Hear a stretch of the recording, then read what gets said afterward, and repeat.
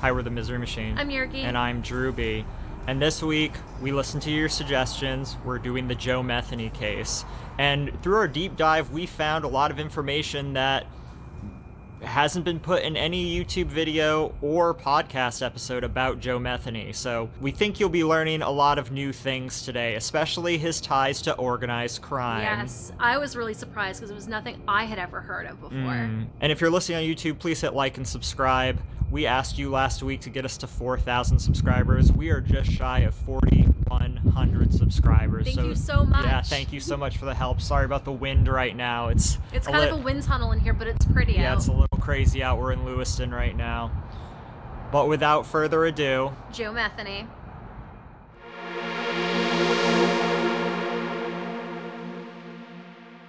Joseph Roy Metheny was a neglected child. He grew up in Essex, Maryland, as one of 6 children, spending part of his childhood in West Virginia.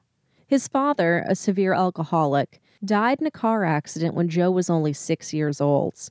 He had often been sent to live with other families as a child while his parents did whatever they felt like. this is, of course, according only to Joe Metheny himself. His mother, Jean Metheny, whom Joe said for a long time was actually dead, has said that although they were somewhat poor, she claimed to have given her children a normal family life and worked to support her children as a barmaid, a waitress, and a food truck driver after Joe's father had died. She disputes Joe's claims of sending her children away to live with other families, insisting that they never went hungry and that they never had to rely on any sort of government assistance to get by. Nevertheless, Joe's early life will always be a point of debate, as only Joe himself and his mother have ever publicly weighed in on it. His siblings have never given any interviews, and their names are not widely known. According to his mother, he was an above-average student, always polite, and was never rude. She said, quote, "He was smart and had a good childhood. If he was neglected, it was his own fault. It was a pretty good home," end quote. Metheny joined the Army shortly after his 18th birthday in 1973. He claimed he had served a tour in Vietnam with an artillery unit where he became addicted to heroin. However, his mother disputes this, claiming that he was only stationed in Germany during his service. His tour of Vietnam could not be verified in public reports, and direct U.S. involvement in Vietnam had ended in August of 1973, with the last American troops pulled out in 1975. It had been reported in the Baltimore Sun that Joe studied physics while in the Army for a year and a half, where he was a field artillery soldier and was honorably discharged. His mother said that Joe never contacted her after the military, stating, quote, "He just kept drifting further and further away. I think the worst thing that ever happened to him was drugs. It's a sad, sad story," end quote. After that, he worked at various jobs, including the Sparrows Point shipyards and for a liquor distributor. In 1988, he began working at Joe Stein & Sons, which was a pallet company. He lived in what are now vacant row houses under the Patapsco River Bridge in a community of homeless men that they called Tent City, and then later in a trailer on the pallet company's grounds. He had a young son in foster care. Coworkers describe a complex personality. In one respect, he is a gentle giant named Tiny, standing at more than 6 feet tall and weighing 230 pounds, with a teardrop tattoo. He loved to draw large cartoon characters and play video games, but he also had a temper and threatened coworkers and the patrons of a bar where he hung out and played pool. He drank heavily, going through a bottle of Southern Comfort whiskey each night in his rundown trailer, furnished with 2 chairs, a couch, a television set, and an electric heater. He surrounded the trailer with stacked pallets. While details of Metheny's life are disputed and many are hazy and missing, most would look at these events so far and think it to be a sad and unfortunate life for someone to live. And maybe you would assume that Metheny's life would end down some road of self-destruction. Unfortunately, the next chapter of Metheny's story is a dark one that destroyed the lives of many people in absolutely grotesque fashion. Joe Metheny strangled 39-year-old sex worker Kathy Ann Magaziner to death in 1994. She was buried in a shallow grave on his job site, which was the pallet factory. Kathy's body was not found for 2 years. He also said that 6 months after killing her, he dug up her skeleton, took her head, engaged in a sexual act, I guess you could say, and then put the head in a box and threw it in the garbage. And this is why it's hard to know details about murders like this, because it comes down to what the killer wants to disclose. Whether it's truthful or not. They tend to be the final say in history. This is going to become more important as we get further into some of these killings. He was actually arrested and put on trial for murder in 1995 for allegedly killing two 33-year-old homeless men, Randy Piker and Randall Brewer, with, of all things, an axe. The butchery took place under Baltimore's Hanover Street Bridge, a place known for being a hobo encampment and a location where folks went to use illicit drugs. After being used to kill Brewer and Piker, the same axe was stolen and used by a man named Larry Amos to kill another homeless man, Everett W. Dowell. From my understanding, what happened is that Metheny just threw the axe away, and Amos found it, took it, and then went and killed somebody else with it.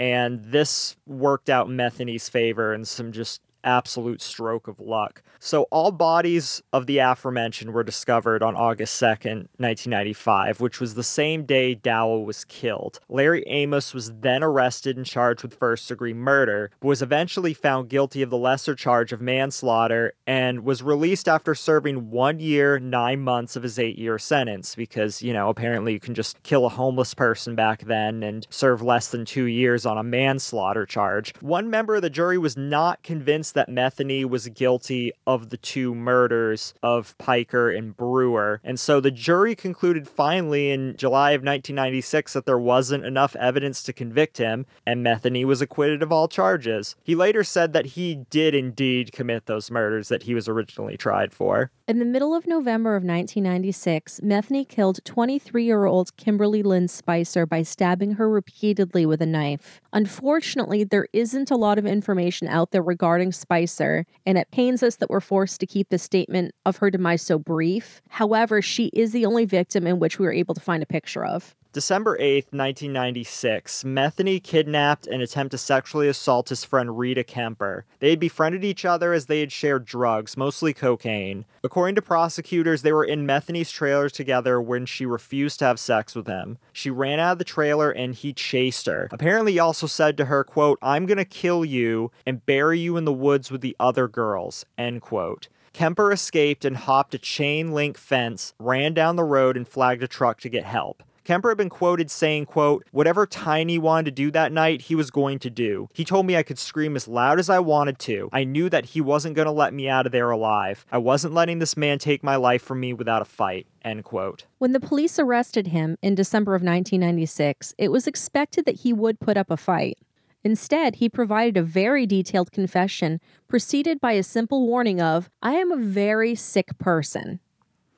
So we want to do kind of a content warning for language. I know some folks, don't like naughty language, but this is a direct quote from Joe Metheny, and we're going to leave it as is. Yeah, I mean, YouTube doesn't monetize our stuff anyways, because apparently when you cover missing people and true crime, you just shouldn't deserve YouTube ad revenue. But anyways, quote, "To start out," this is his full confession, by the way, this goes on for a bit. "To start out, I will tell you about myself at the present moment, which is locked up. I am 48 years old. I weigh about 450 pounds, and it's not all fat." So this is the big thing you hear about him. This was a big man, 450 pounds. But at the time of his arrest, and we looked through old newspapers for this, they had him listed as 230 pounds. Also, the pictures you have of him, He's all acting crazy. He looks like he's roughly 230. He only looks over 400 pounds after he went to prison.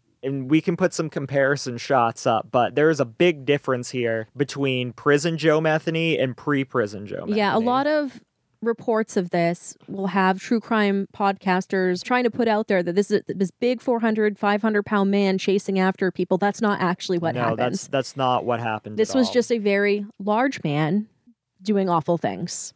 So I continue with the quote. "I've been locked up for almost 8 years now, but when one has been sentenced to a couple of life without parole sentences, time doesn't matter anymore. I have no problem with being locked up, for no one put me here but myself, and I deserve to be right where I'm at, because I had 12 law-abiding jurors that told me so in a couple different cases. I was only convicted of 2 murders and 1 kidnapping for the one that got away.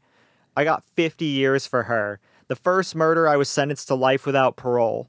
The second one, they gave me the death penalty. I sat on Maryland's death row for 3 years, and then they overturned my sentence and gave me another life without parole and sent me down here for the rest of my life. I didn't get a date on when he did this confession, but based on what he's saying, I think we can assume it was years later, right? So he was arrested at age 41, and this is when he's 48. So It's been a few years. It's been a while. And we'll get into, for a while, he maintained his innocence, so to speak.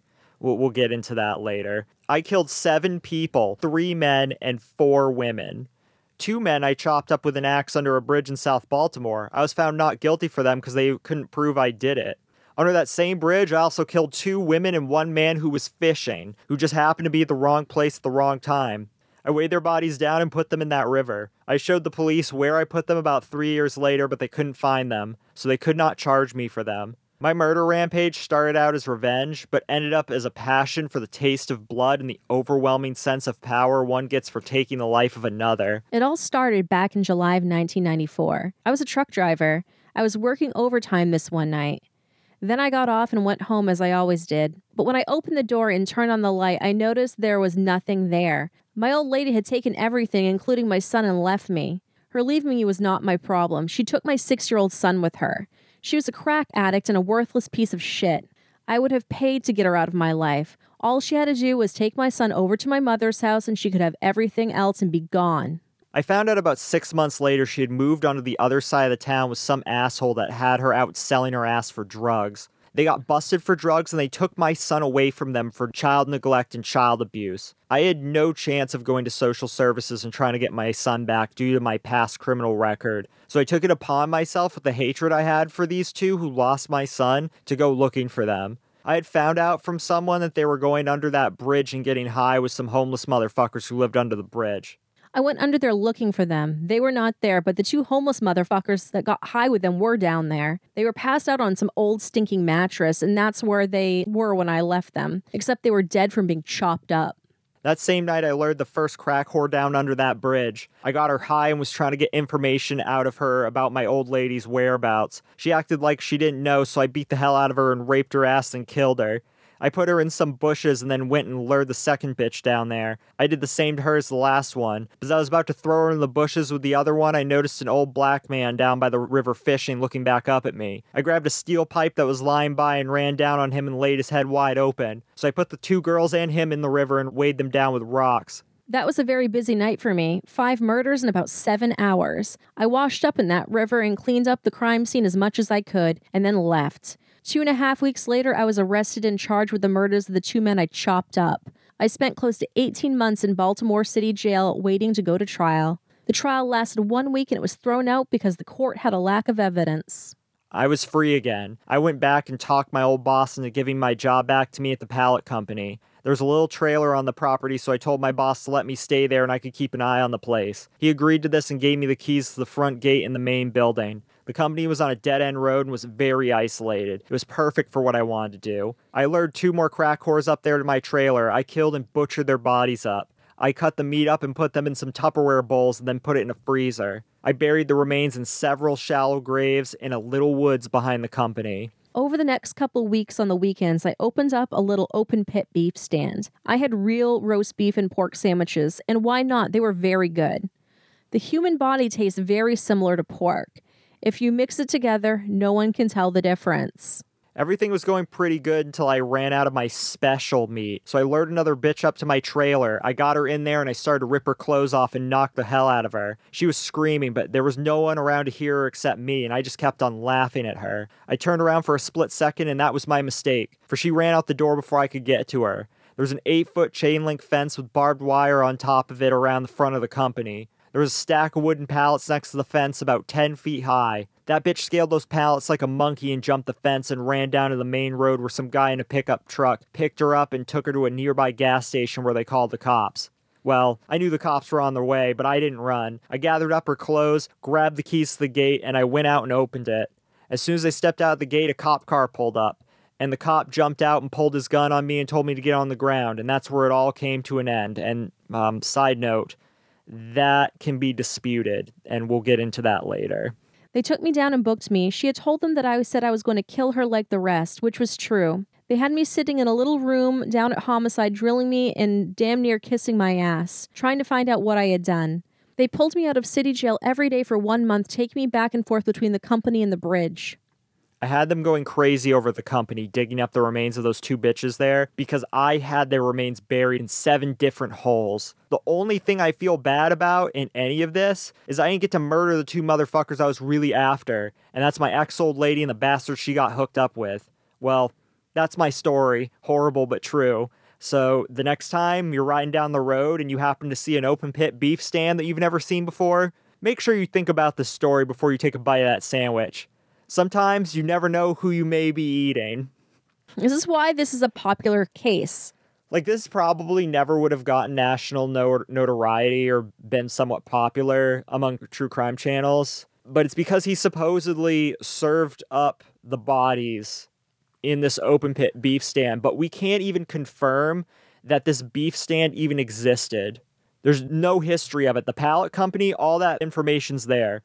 There's nothing, not even in the papers, ever mentioned anything about Joe Metheny operating any sort of open pit beef stand. Because you would think if he was operating some sort of beef stand, he would at least have a license for this. Maybe not. Right. Maybe he was like, just doing it and nobody cared because hell, he was just selling it to his coworkers and a few locals. But if he was truly doing this, you'd think he'd get charges with food tampering. Plus, when you're getting life sentences for murder, I think they just forego charging you on lesser sentences. That's usually how it works with other cases. But we listened to a lot of stuff on him over the past week and a half, 2 weeks. I have not heard anyone mention Joe Metheny's ties to organized crime. They completely gloss over that fact, and it's such a disservice because this is a big part of this case and why he was able to operate. And if it wasn't for certain events that happened behind the scenes with this organized crime thing that happened, which we'll get into, Joe Metheny may have never, ever, ever been caught. So many accounts, including Metheny's own confession, which we just reviewed in full, state that upon Kemper flagging down help, he was arrested. However, other accounts, especially the ones in the Baltimore Sun, which were published more than once, tell a different story that we should note. It has been alleged that Metheny asked a friend and coworker named Clinton Ashbrook to help him bury the body of Spicer, which he had been hiding at his work site since killing her a month earlier. The Baltimore Sun reported the work site as Joseph Stein and Son.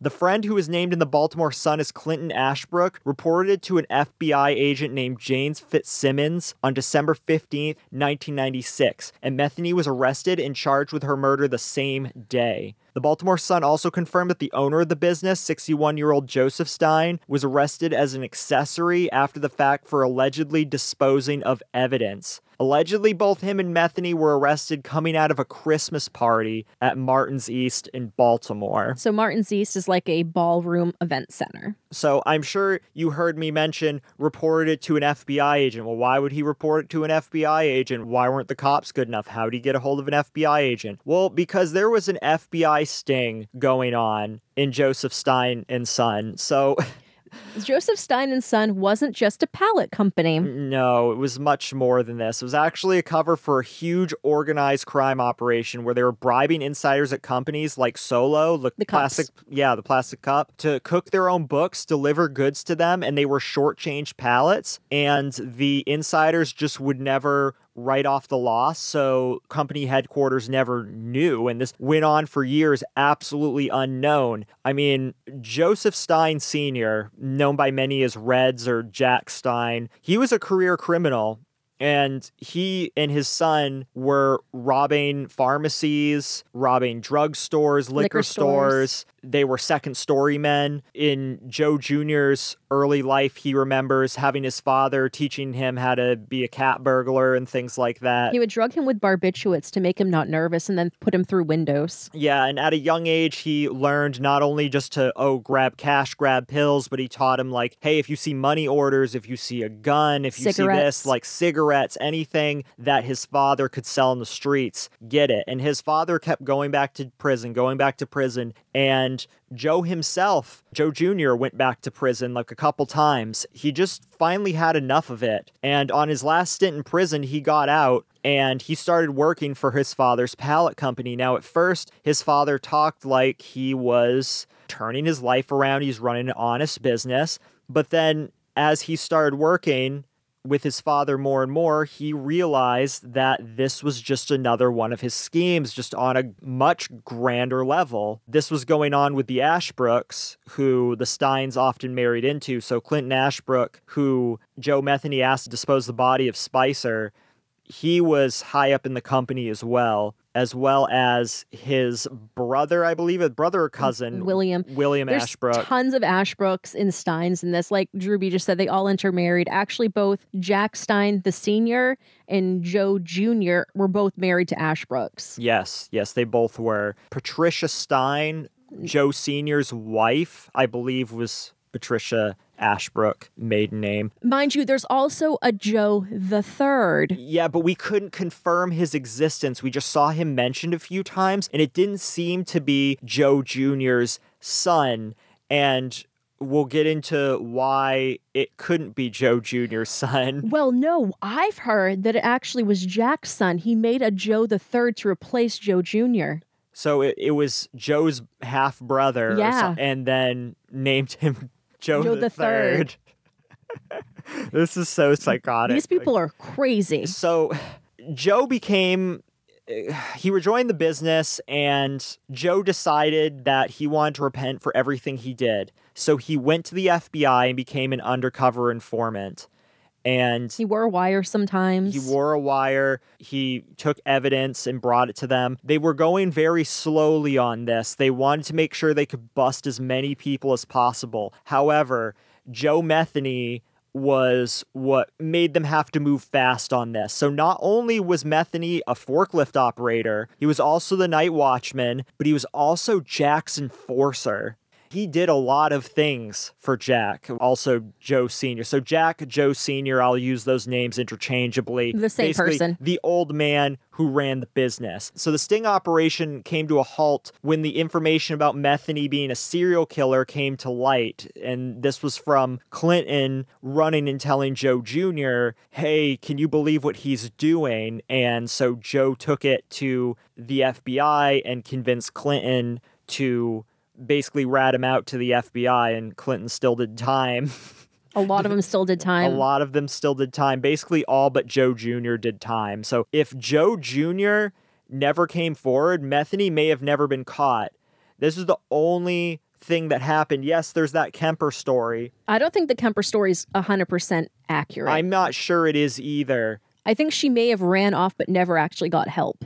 Yeah, I don't know exactly what happened with that. There's no article, there's no anything, no record of him being arrested at his trailer for the Kemper murder. My guess is because 1, she was naked, 2, was on drugs, and 3, probably was like a sex worker.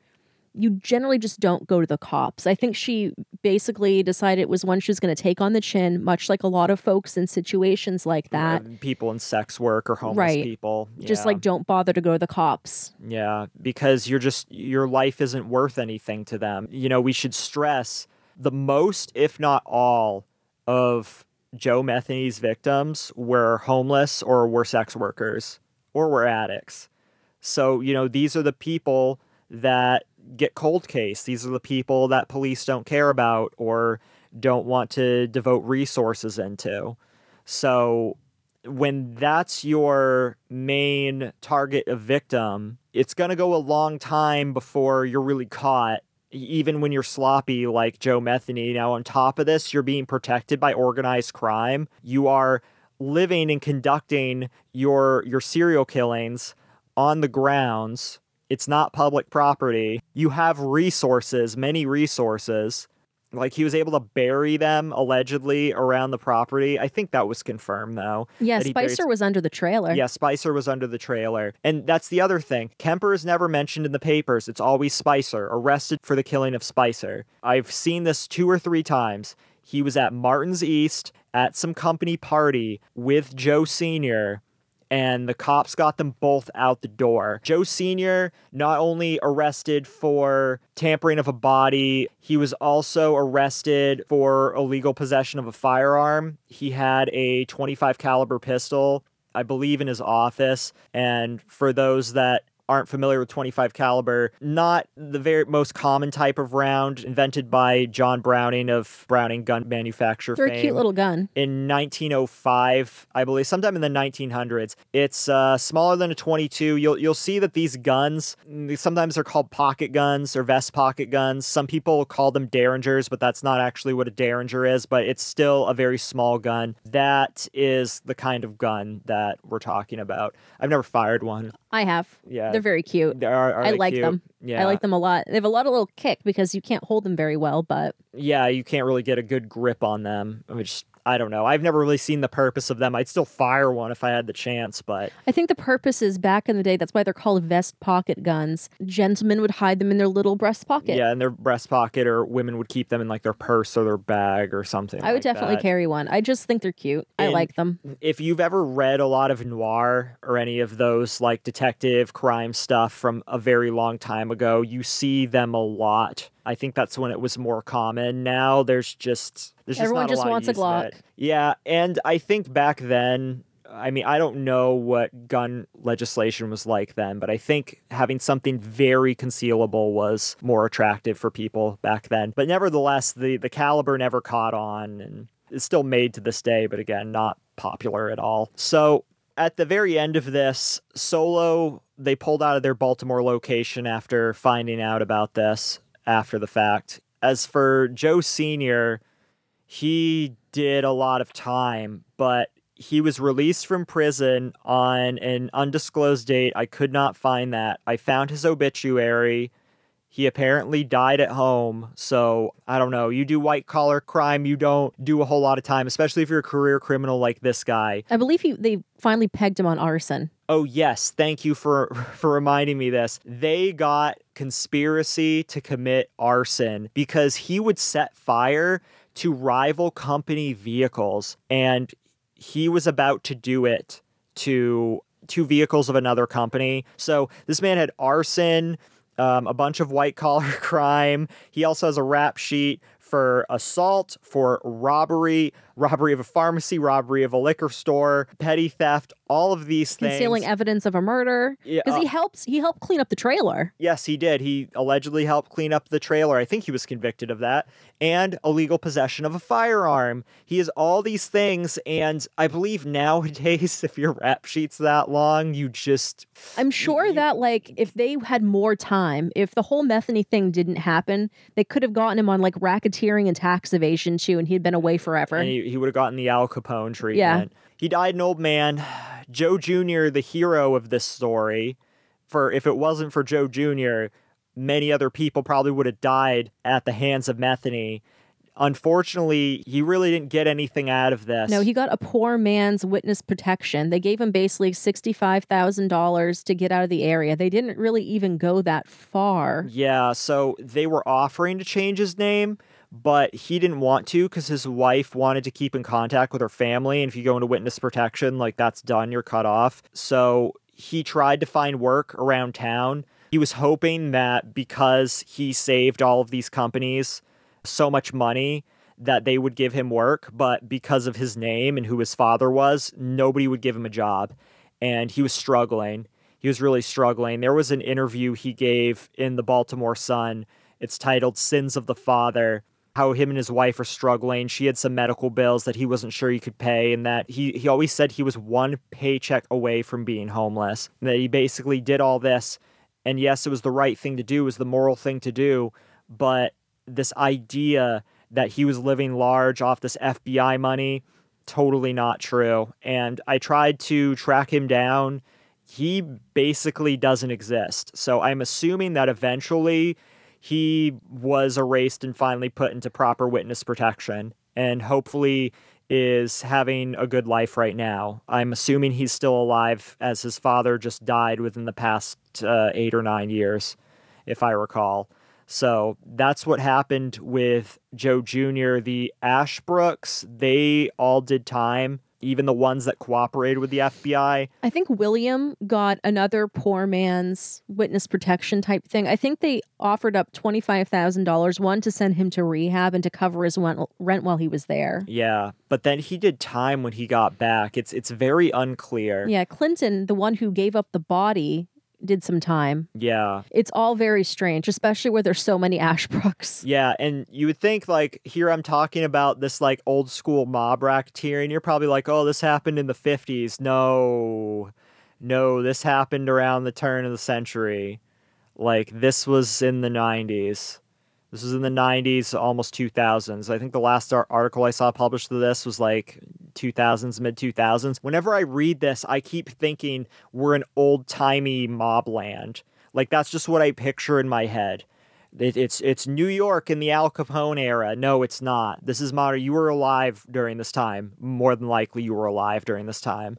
And it's strange. There's just so little information. I think it's strange that literally nobody has covered this. Yeah, no one has covered this part. Everybody just goes off the confession where Kemper jumps the fence and he's arrested. No one's ever talked about this. And they're just like, oh, Metheny's a serial killer cannibal, and he served his victims to unsuspecting people. You know, I don't think he did. I don't either. And people are just saying this because it gets people to listen to their podcast or view their channel. I don't think he did anything like that. And yeah, I know we have some thumbnails of Joe Metheny and some ground beef and stuff like that. But did it really happen? I don't think it did. No, I don't think it happened at all. But the scarier thing is that Joe Metheny probably would have preyed on sex workers and the homeless and addicts for the bulk of his life if it was not for Joe Jr. And, you know, I think that's such a huge portion of this case that needs to be covered. And again, the only reason people care about this is because the cannibal thing. They don't care, and this would have never been popular because the victims were homeless people and sex workers. Yeah, so, okay. So 3 days after Metheny's arrest, he led police to the shallow grave where he'd buried the body of Kathy Ann Magaziner, who had to be identified by dental records. Young white women who were also heroin and cocaine-addicted sex workers were Metheny's victims of choice, the bulk of which were brutally sexually abused. The bodies of other prostitutes Metheny had claimed to have killed alongside Washington Boulevard in Baltimore were never found, and charges were dropped in these cases due to lack of evidence, including that of 28-year-old Tony Lynn Ingracia, who had been strangled and stabbed to death. Her remains were left near I-95, and it took 3 years to find her body. I believe she had been beheaded as well. Yeah, and I'm not sure if he took responsibility for that one or not, but they just couldn't pin it on him. He claims he killed 7 people, but the FBI estimates that there was 10 people. But again, these claims, they can be exaggerated. Metheny's attorney, Margaret A. Mead, claimed that he was remorseful and that addiction to drugs and alcohol over the years changed him and turned him into the monster. I remember reading articles of pre-trial. They were saying they were seeking the insanity plea. And I remember one article, which we have linked in the show notes and the YouTube description. The first line is, Joe Roy Metheny doesn't want to hurt anyone anymore. It was roughly that. Like, they were really trying to ham this up. Yeah, it was like, Joe Metheny wants to stop killing. He's just a sick man with an addiction, and addiction makes him a killer. Just, that was the angle they were trying to go for. Never and it once clearly didn't work. have I been drunk and wanted to go kill somebody. Yeah.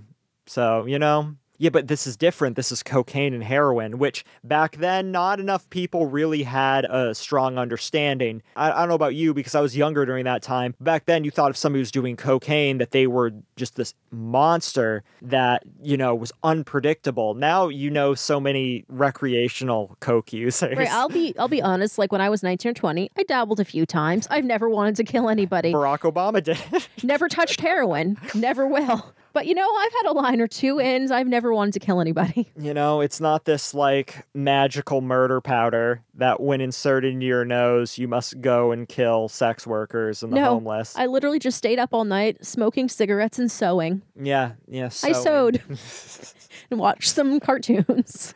In 1997, Metheny went to trial for the kidnapping and attempted sexual assault of Rita Kemper and was given a 50-year sentence, but was acquitted of attempted murder. Just strange. I think they I think at this point, it's like we already got you on the death penalty or a life sentence. At the time, it was death penalty. Why spend the resources to get him on attempted murder? Like, what does that change? He was handed down the death sentence in 1998 for Spicer's murder. The second witness, Barbara McWilliams, filled in some other blanks about what Spicer did after leaving her mother's house that November afternoon. So, according to her testimony, McWilliams was sitting with a friend at Uncle Walt's bar on the 2300 block of Washington Boulevard, which is where, unfortunately, Metheny did a lot of his hunting, if you will. So that evening, she was approached by a nervous auburn-haired woman, Spicer, who asked repeatedly if she could go home with her. McWilliams had never met this woman and turned her down, so outside the bar, illuminated by a lamp over the door, she caught sight of a man she knew that she found unfailingly polite,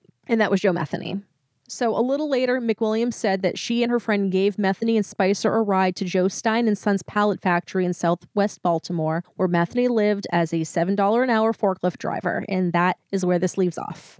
During his sentence hearing, Joe Metheny stated that he killed because he enjoyed it and that he got a rush and high from it. He said, quote, "I have no real excuse why other than I like to do it," end quote. This sentence was later reduced to life without the possibility of parole. So I have this slight theory that he might have been drawing attention to himself to cover for his boss based on things that Joe Jr. has stated. So Joe Jr. said that his father, lifelong, if somebody rats you out, if somebody crosses you, goes to the cops, you kill them.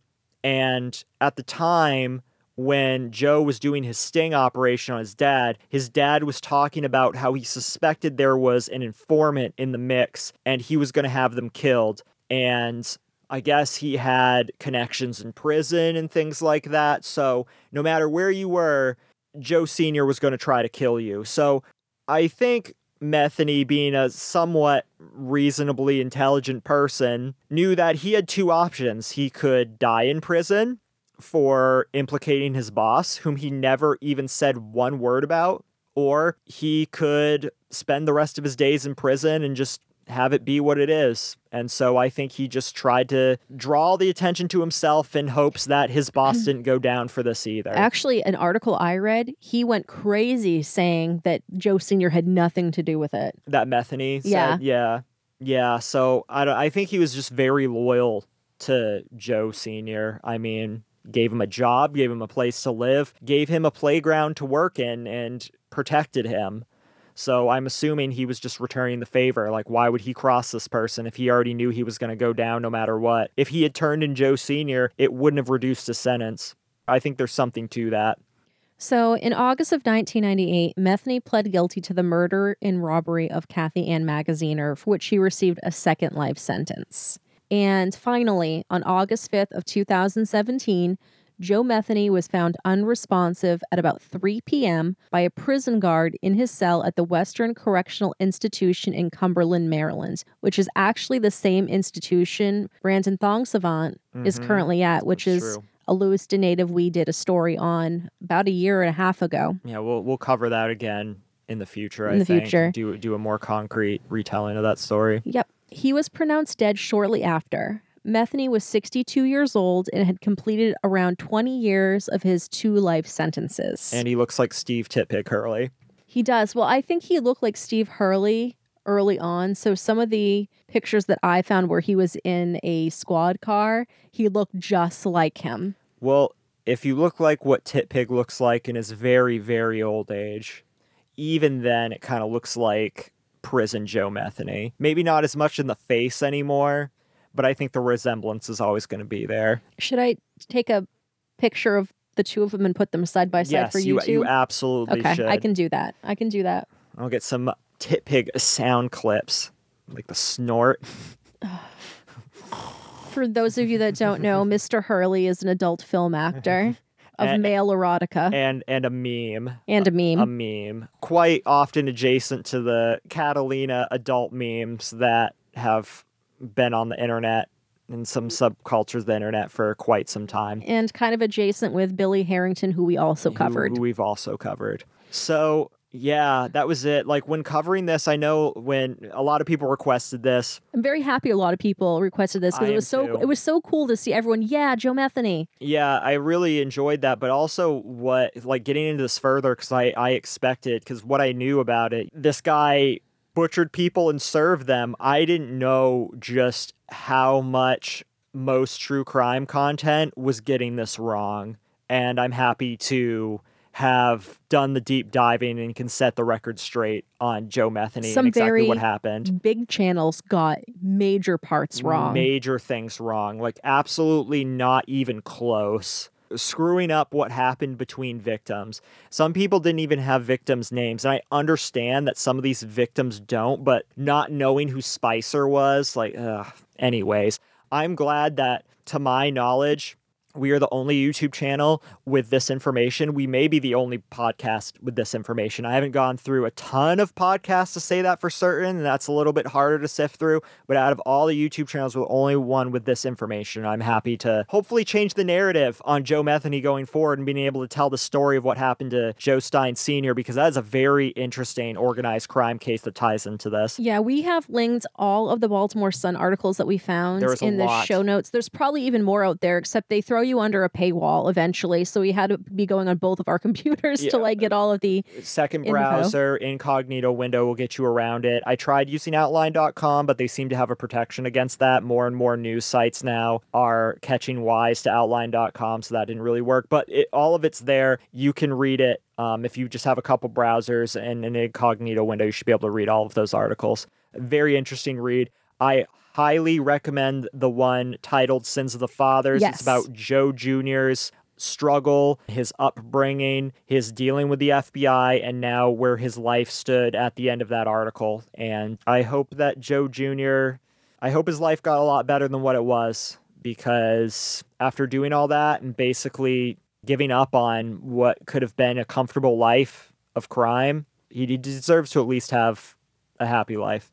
So if you like this video, you like the episode, please hit like and subscribe. It is the best way you can support our channel, which doesn't cost you anything, and it ensures that you never miss any of our new episodes. However, there are some very lovely people that are going the extra step to support us on Patreon, which we very much appreciate. So let's say thank you to those people now. So thank you, Eddie, Rowan, Marky, Holly, Ashley, Vu, Anna, Lauren, Serena, Chloe, Mark, Tara, Sophie, Neil and Karen, Dave and Karina, Madison, Dom and Liz, Jen, Mo, Jenny, Nora, Robin, Tom, welcome Dylan. Welcome Dylan, and welcome Kaylee. And Levi. Levi, our highest tier Patreon supporter. I'll put up his lovely picture right now and the link to his GoFundMe below. Please, Levi's GoFundMe is still open. We'll have the link down below. Anything that you can give to that and give back to Levi, who's done so much for this podcast, would mean the world to us. And if you too want to become a Patreon supporter, patreon.com/themiserymachine, you get access to all our secret episodes. You get access to our secret Discord Snapchat groups, and you may even get a postcard and more. And more stickers. We have very nice stickers. You will get a free sticker. Every patron, even $1 patrons, get a free sticker. Patreon.com/themiserymachine. We appreciate all the support we've gotten. We have so many new patrons lately. I'm stupidly humbled by this, and I hope y'all stick around. I can't wait to see what the rest of this year brings. So until next week. We love you. We love you. Bye. Okay, bye.